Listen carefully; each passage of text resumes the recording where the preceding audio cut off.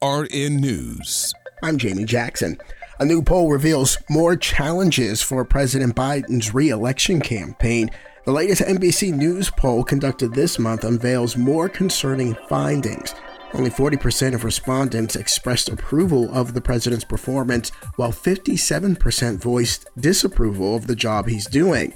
The economic front appears particularly challenging for the Biden administration as the country continues to deal with inflation, with 59% of respondents expressing dissatisfaction with the president's handling of the economy.